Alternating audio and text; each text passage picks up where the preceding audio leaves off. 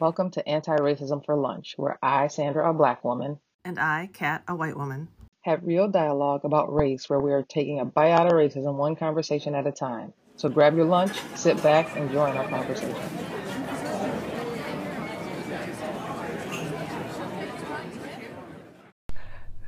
Three, two, one. Welcome back to Anti-Racism for Lunch. Today we're talking about tone policing and how it shows up in our lives. And we're joined today by guest and friend Prasad. Prasad, would you like to take a few minutes to introduce yourself? Hi, thank you for inviting me to this podcast. I've been listening to some of the episodes. It's wonderful. I'm really thankful. So let's see, what would I say about myself? I'm a South Asian immigrant to the United States. I've been here around 30 odd years or so. I probably, in terms of what we're talking about, been a racial justice activist for a long time. Also a labor rights activist and a nuclear abolitionist. It's probably how I would describe myself and how I have in the past. So thank you. I'm looking forward to this conversation. Thanks for joining us. So the question of the day is, what is tone policing and how does it show up in our lives? So if you would ask me what tone policing is the way that conversation can be controlled by non-white people. So if I deliver it's by non-white people? Sorry, by white people. For non-white people, it's like how to package the message. So not just what I say, but how I say it. Or the only way someone can hear my message is if I deliver it in a package that's nicely wrapped, soft, kind, and I put air quotes around kind because that's kind and nice are typically terms that are used when your message is being policed.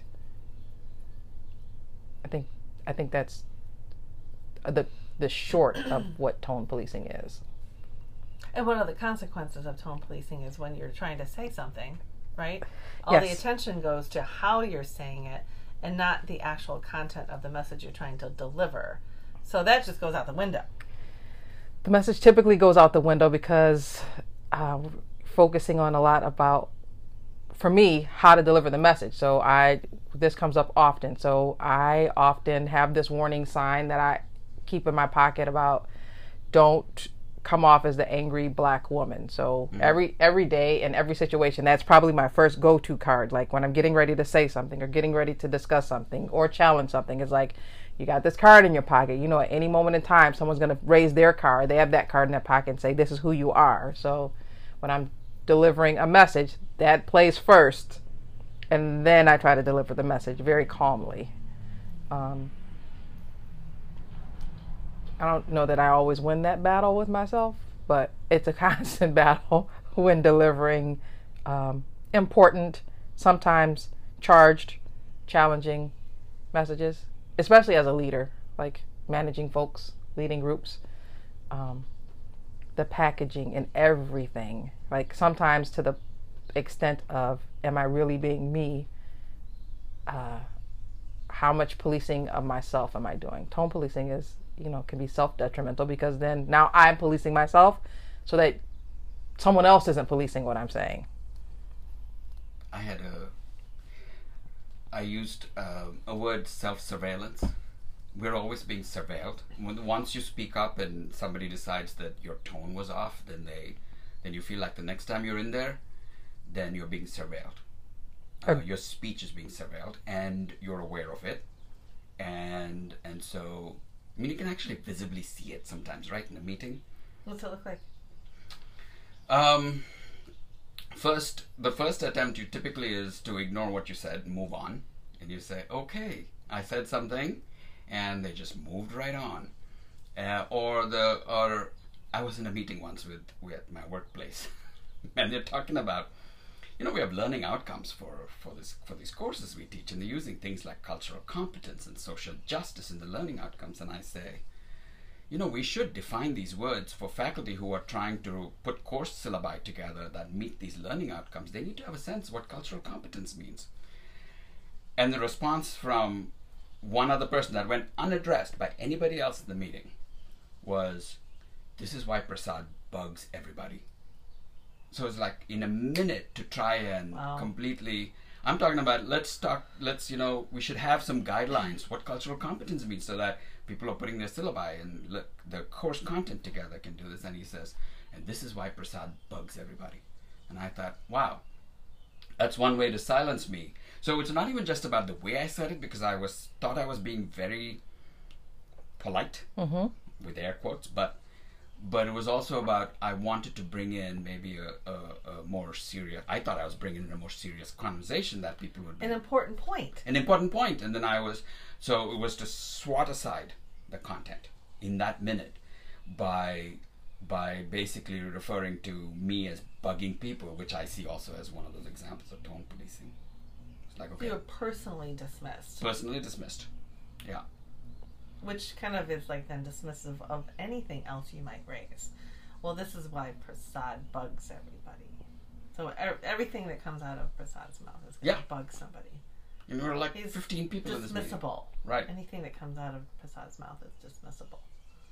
So I was forced to respond. No one jumped in then, and one person jumped in later in the email and was and got hit back also, and so I just had to say, well, if I guess I went back and I said, I guess if I'm annoying whoever it was, I must be doing something right.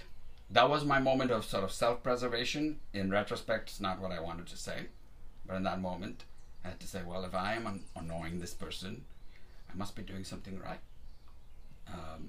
So I think, and when we talk about tone policing, certainly I have experiences where I've been passionate in a conversation, and but I'm thinking about specific situations right now. But really, I mean, like a white woman gets her own stereotypes as well, but they're not racialized. And we don't, as a white woman, I'm not going to deal with the same kind of tone policing that either of you are. But if I'm talking about race, then then there's like, I get a definite sense that it's become racialized. Like, I'm like one of those, like, white bleeding heart liberals and dismissible, like in the same kind of way. But I don't get, of course, the angry black woman trope stereotype. I get the raging white liberal, whatever label. What would you say your label is? Do you get a label? Oh, totally. Has been said to me many times. I'm a bomb thrower. Bomb thrower. Yes, I'm a bomb thrower. That particular phrase has been used multiple times from people, including people who were like friends or trusted colleagues, and mostly it's happened at work. But that's like, oh, Prasad's here, he's the bomb thrower. Sometimes they say it because they want me to speak up, and other times they say it because I did speak up. But in either case, I've been of course, I'm sitting there thinking, the worst thing that can happen to me is that when I speak, if I'm classified as a bomb thrower, then that's the easiest way to dismiss everything that I say. Right, we're just going to blow everything up. I'm just going to blow everything up. As opposed to, How does that particular label connect to your racial or ethnic identity? Do you see a connection there? I see not so much to my particular racial or ethnic identity. No, I see it more from... It really is about the fact that there's a sense of what polite conversation ought to be, and I'm breaking those norms. Well, I didn't set those norms, and those norms were put in place to stop people from, I think in many cases, to stop people from having those deeper conversations and challenging some of the things that... And so, he's a bomb thrower. Okay, well, that means we are trying to build something here, and here he comes in trying to destroy it. So not necessarily related to my racial ethnic identity, though I think some of the people who say it should be worried about what it says of their racial and ethnic identity to even use that imagery of bomb throwing. But it has been used multiple times, and of course it bothers me. I mean, to me, it has like terroristic overtones to call you a bomb thrower. Oh, absolutely. Well, and within this context, for sure, it's in all the years that it's been used at my workplace, I would just say. it's interesting that you get the bomb thrower label. I think I'm the one. I am the one that is like anti everything, conflict instigator, and that's everywhere, right? But I can own that because I do. Sometimes I challenge things even when I agree with them because I do believe that the best answer has to be challenged, right? Like if we can't assume we have the right answer just because we all agree. And even if I agree with you, I'm going to bring up the other side because I want to make sure that we're making the right choice or the right decision. So I think people at work for me are just realizing that. Like every time we ask something, Sandra always brings up the negative or she always brings up the other, the anti to whatever we're doing. It's like, and I'm going to continue to do that because how do we know we have the right answer? I don't want to say it's a problem, but I noticed it this week. We were making a decision on some policy change, or not even a policy change, a practice change. And so the question was, so Sandra, what do you think about that? I was like, I don't have any thoughts right now. Thank you. Are you sure? You always have thoughts. And it took me a moment to realize that they were waiting for me to say, but what about this? Or did we think about that? Not do we think about that? Or usually, but what about this? And I didn't in that meeting because I was shocked that I actually got called out on it. Like, and what do you think? Which doesn't typically happen. They usually are trying to keep me quiet, not actually pull me in. Have you ever been called a contrarian? Maybe not directly. Okay. I have had that happen too. And I say, that actually is an insult. I'm not in the least bit being contrarian. And that's another way to sort of dismiss what I have to say, is that he's a contrarian. And I'm thinking, no. I don't think I've ever even heard that word used until it came out of your mouth just now. Yeah, let me just say, I'm not entirely sure I pronounced it correctly, but that's just my immigrant, whatever. but it's that, but to be called a contrarian, really, I find it very insulting. Probably even more insulting than bomb thrower in some funny, perverse sort of ways.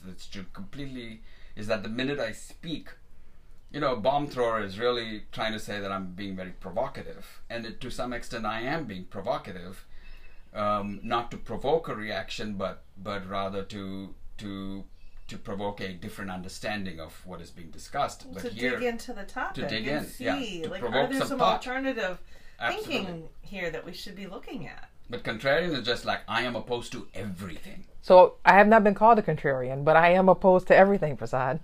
I mean, that's the perception. That's the perception. Yeah. Yeah, exactly. Yes. And yeah, it's again another way to dismiss. Yeah, I'm opposed to everything that has been the way things have been built, and my sole purpose is to dismantle what's working well. It's so interesting. So, like, we're talking about tone policing, but we're like kind of talking about something a little different too. And it's like it's not necessarily tone. It's like that you can't even speak without being viewed as a negative force in the conversation in some way. Yes, and so what is that? I mean, does that have a name? Like, even to speak, like before there's even any tone to your voice. I think that when, and Prasad, I'm going to say that we have like motivation, like when you're actively trying to seek out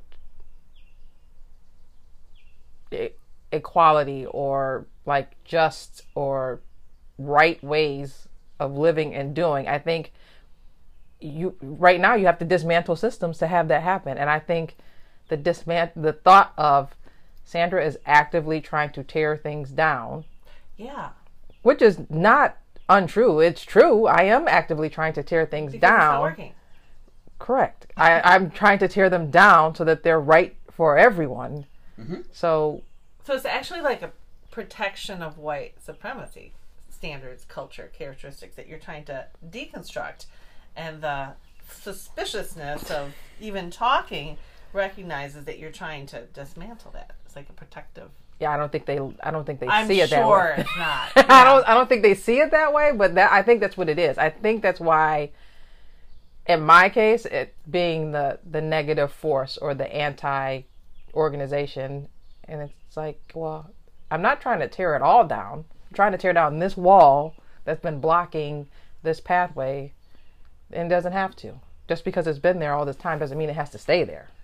Well, it's interesting because I remember being on the white side of this, where the person of color was viewed with suspicion, right? Anything they said, like, oh, you know, I'll use your name. What's Sandra got to say? What's Prasad going to say about this? And the effect became worse when more than one person of color were sitting together, quote, you know, air quotes, in the cafeteria. And it was like, ooh, what are they talking about? It's almost like, are they going to overthrow us? They're staging a coup. There's this suspiciousness that develops. I hadn't thought of this word until this moment: loyalty and disloyalty. That's to the status quo. To the status quo, whatever the status quo. You speak out, you're being disloyal. And so, of course, I'll always come back to my workplace as a place where a lot of conflicts sort of play themselves out. It's also a training ground in many ways. But yeah, the whole question is, okay, we are a place with these values, and for anyone to question them, they're being disloyal, as opposed to the idea that, oh my God, they're questioning this. Let's think about what they're saying. Maybe it'll make us be better. Go figure. Yeah. It's funny that you say that too, because the values, I'm going to take a shot in the dark here, say one thing. Yes. But the way that people are living into those values is not necessarily true to the values as they're written. I mean, that's how they are in my organization, like equity and leadership and learning for all. Let's just say it's something of that nature. Equity is the first thing for all. And it's like, if all can't walk through this door because there's no steps or there's no pathway, then how is it for all? So a question like that would be like, but it's always been this way. Why are you causing problems? Like, well, you got 19 people out there that can't even make it through the door.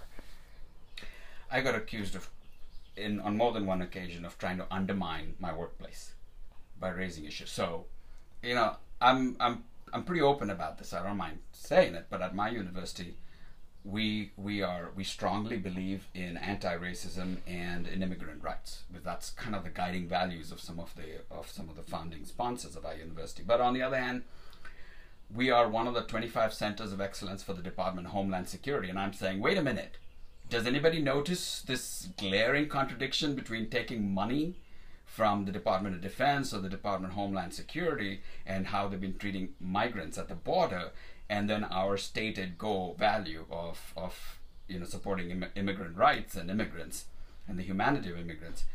There is actually, I'll say this, there is no polite way to say this stuff.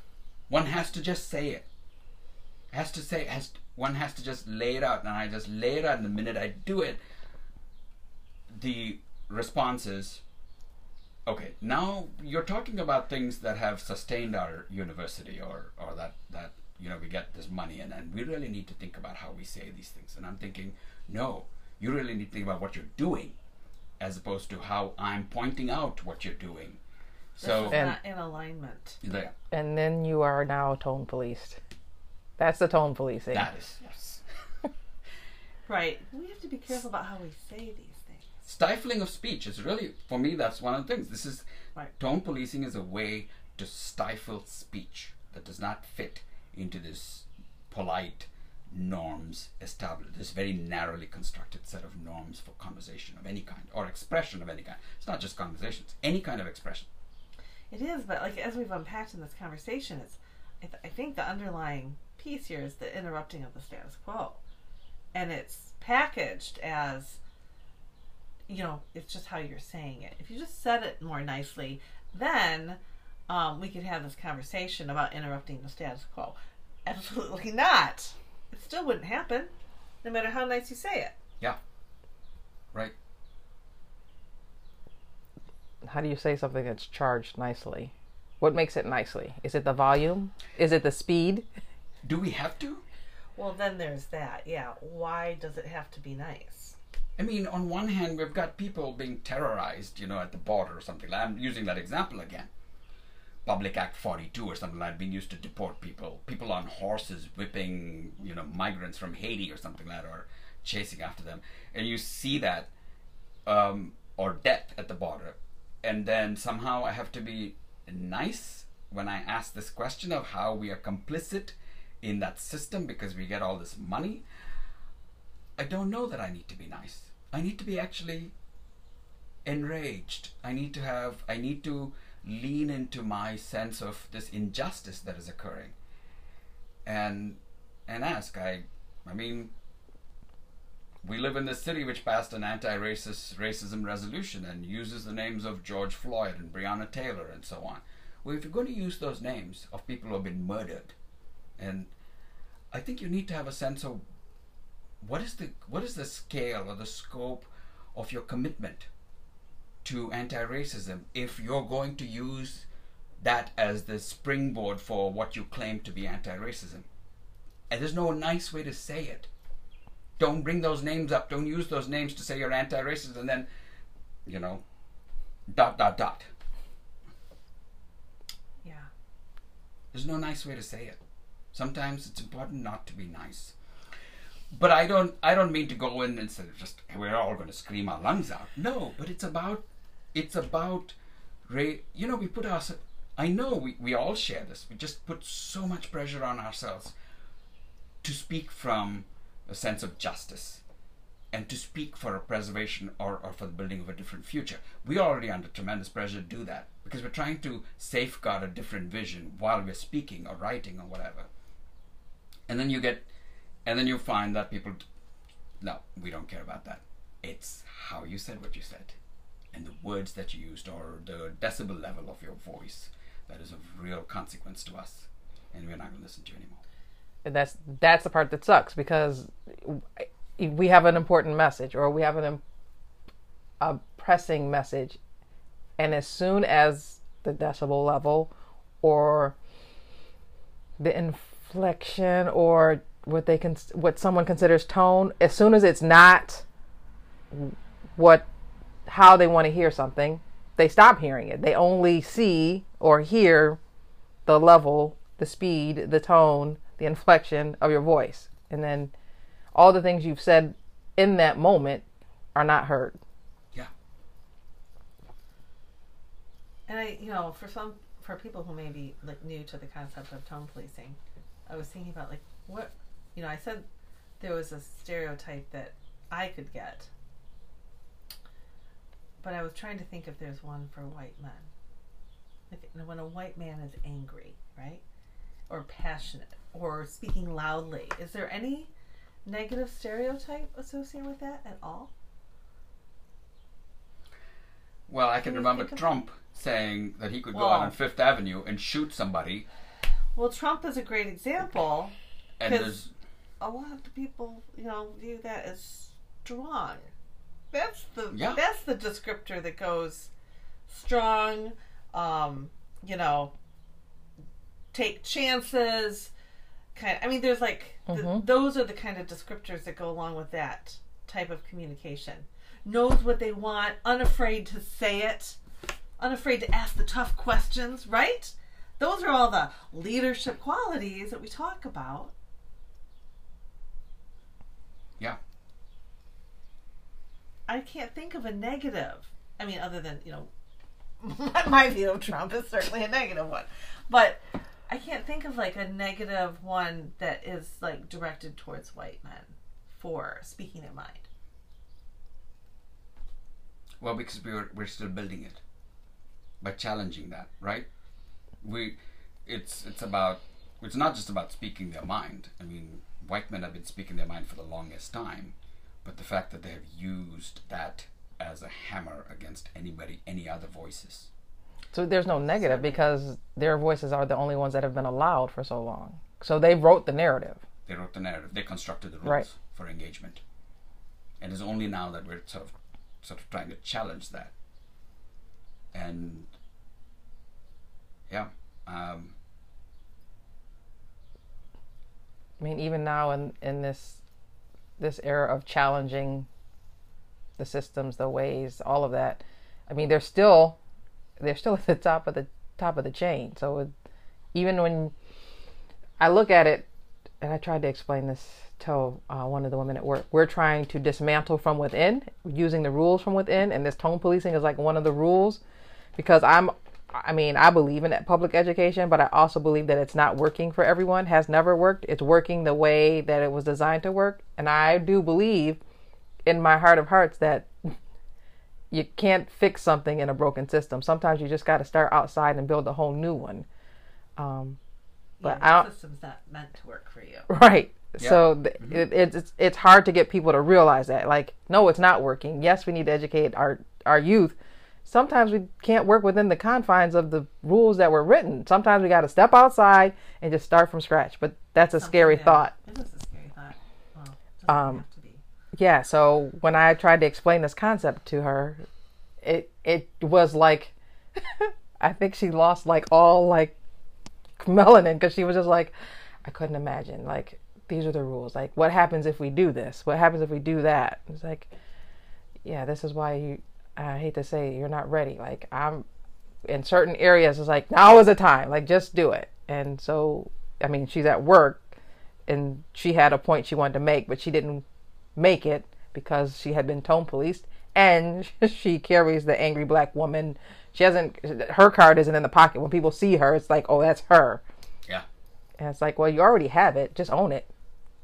But that's me, right? I can do that. I can walk through the halls and be like, you already called me that, so I'm not going to try to package it softly. I'm like, you actually have the freedom to just say the things now because you already own it. Yeah. Like me, I'm like on the fence of like, they haven't said it yet. I know it's in their pocket. So I walk this line. I'm like, but they already labeled you, so just do it. Go with it. Yeah. I've certainly faced that. Just the other one thought that I was in a meeting once again, and somebody else in the meeting. It was at my university again, and one person refers to a group of people as pansies, and I'm like, okay, you know what's amazing is that my hackles just rose. But I got shell shocked, to be honest, and I didn't say anything. So then the meeting ended, and I'm just stewing over the fact that I didn't say anything. So I send out an email. And I followed that idea that these people are unaware. Not only the person who said it, but people around me. I was the only person of color in the meeting. Everyone around me, we're unaware maybe of this. So I did what I thought was very reasonable, civil, good tone. I said, I just want people to know that this word, I put out a dictionary definition, is a very offensive term. When used to refer to people, it's a highly offensive term. And this is the fascinating thing. It's the person who was leading the meeting wrote back saying, well, that's one of the glories of free speech. So I'm thinking, oh yeah? Okay. This is free speech? That you can just offend somebody, and then the person who wrote who made the comment in the meeting said, so what's your point? And for somebody who always referred to me by my first name, this time he chose to refer to me by my last name. So what's your point, Venugopal? You can come to my office and I will offend you further. That was his response. And I'm like, okay, we're talking hostile environment here, but just to go back to the idea of just raising something in the most polite way. Right.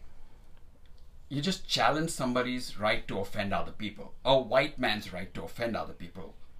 And this is the blowback. Yeah. And the irony of the whole thing was that I had to then defend him in a conversation with the dean. The pansy dropper? Yeah.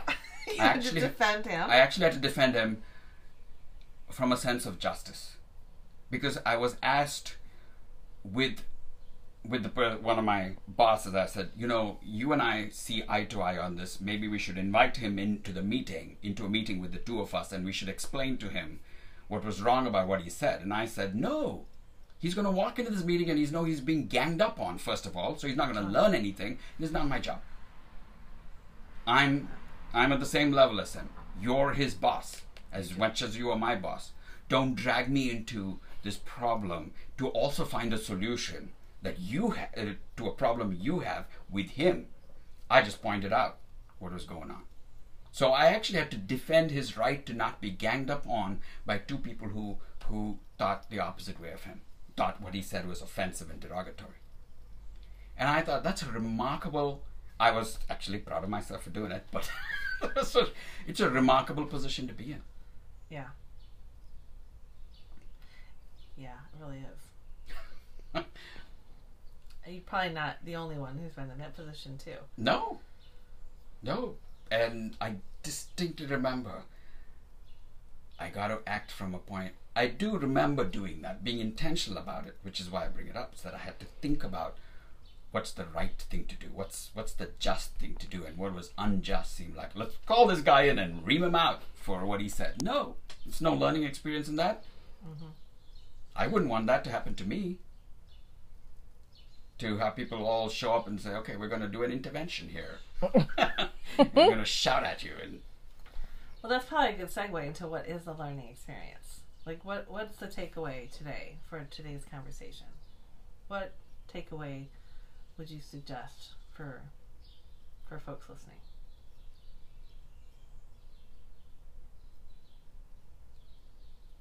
Our guiding question was, what's tone policing and how does it show up in our lives? Which we kind of went underneath to find the interrupting the status quo being at the root. I think if you feel like you have the place to interrupt, to continue to interrupt, like the one person at work that I told her, like, you're already labeled, just walk with it. Like, if you and I know it's easy for me to say because I'm not already labeled, and I do walk like this fine line of trying to avoid being labeled on one day, and then on the other day I'm like, skip it. If they label me, they label me. But I think you should stand firm in your conviction. If you know it's wrong, I think you just say it's wrong, right? And I know it sounds easier said than done, because sometimes the repercussion from saying it's wrong can be heavier than just letting things slide. But I think it's, again, weighing out those risks, and if it's worth the risk. So if it's worth the risk, take it. I mean, mm-hmm. I think if it's worth the risk, you take it. Yeah. Certainly I would say, as a South Asian male, that I come from a society that's been very patriarchal, and so breeds this kind of sort of the tone policing, the use of power to enforce certain rules of conversation and discourse, written or verbal. And I certainly would say what I've learned from it is, one, we have to speak up, but we have to be intentional. And also, more importantly for me in my journey, has been to listen carefully to what other people are saying, and to make sure that it's not just me that's being tone policed, but to watch out when other people are being tone policed, and to point that out also, to say, you can't do this.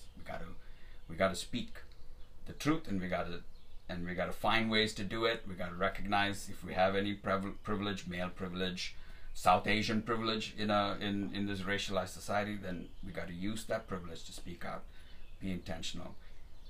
And I think people just need to pay attention to when tone policing is going on, and lean into breaking the tone policing environment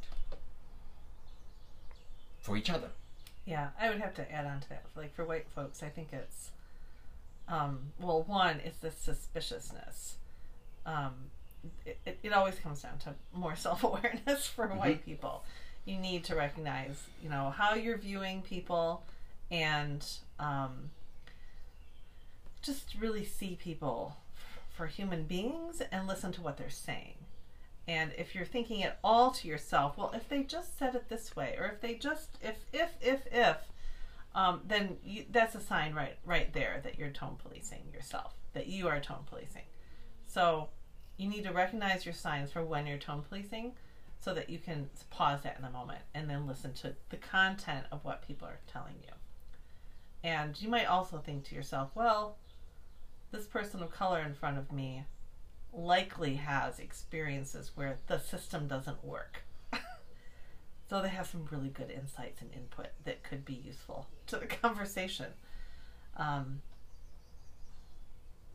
other thing about tone policing is sometimes, you know, there's a delicate balance, I think, between making sure you're not tone policing, but also interrupting someone else's tone policing and moving into white-splaining. Like, so, Prasad, if you're talking and I see someone else, like, shutting you down, I can't insert myself into the conversation and say, well, what Prasad's really trying to say is, which isn't effective and it's harmful to Prasad. But instead say, hey, I really want to hear what Prasad has to say. And then turn your whole body and your whole energy toward Prasad to show everyone else in that grouping that this is important to you. Would be a really positive thing that you can do in the moment. If I may just say one more thing, and that is that I think people should, when we call for civility in our conversations and somebody breaks the norm, the opposite of civility is incivility or uncivility. I don't know which one it is, but we're anarchy. Well, but see, the thing is that I think people are being, when you break that norm of that narrowly constructed rules of civility that were especially set up by white males hundreds of years and is part of this history of this country, but when you break that norm, effectively the charge being laid against you when they call you rude or is that you're uncivilized. Mm-hmm. And that's a charge of, that's a colonial mentality right there, to see, to other somebody and to say you're uncivilized, you're being uncivilized in this conversation. Well, that's related to like intelligence and everything, and of course, you know, it was built into the founding of this country. I don't know whether people like to hear that or not, but so people should, whenever the conversation comes up about, you know, that conversation is not a very civil conversation, then I think we need to ask ourselves, who is being called uncivilized in the conversation and how is it manifesting itself? Because I think racism always demands, one of the ways it manifests itself is to demand a particular kind of civility. Not a respect, but a civility. Mm-hmm. Brings up ideas for the next conversation. But we're not going to name them now because it might change.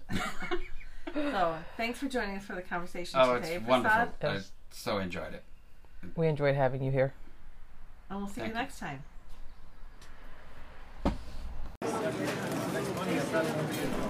If what you heard today sparked your thinking about your own racialized experiences, we invite you to share it with friends and family and start conversations in your networks too.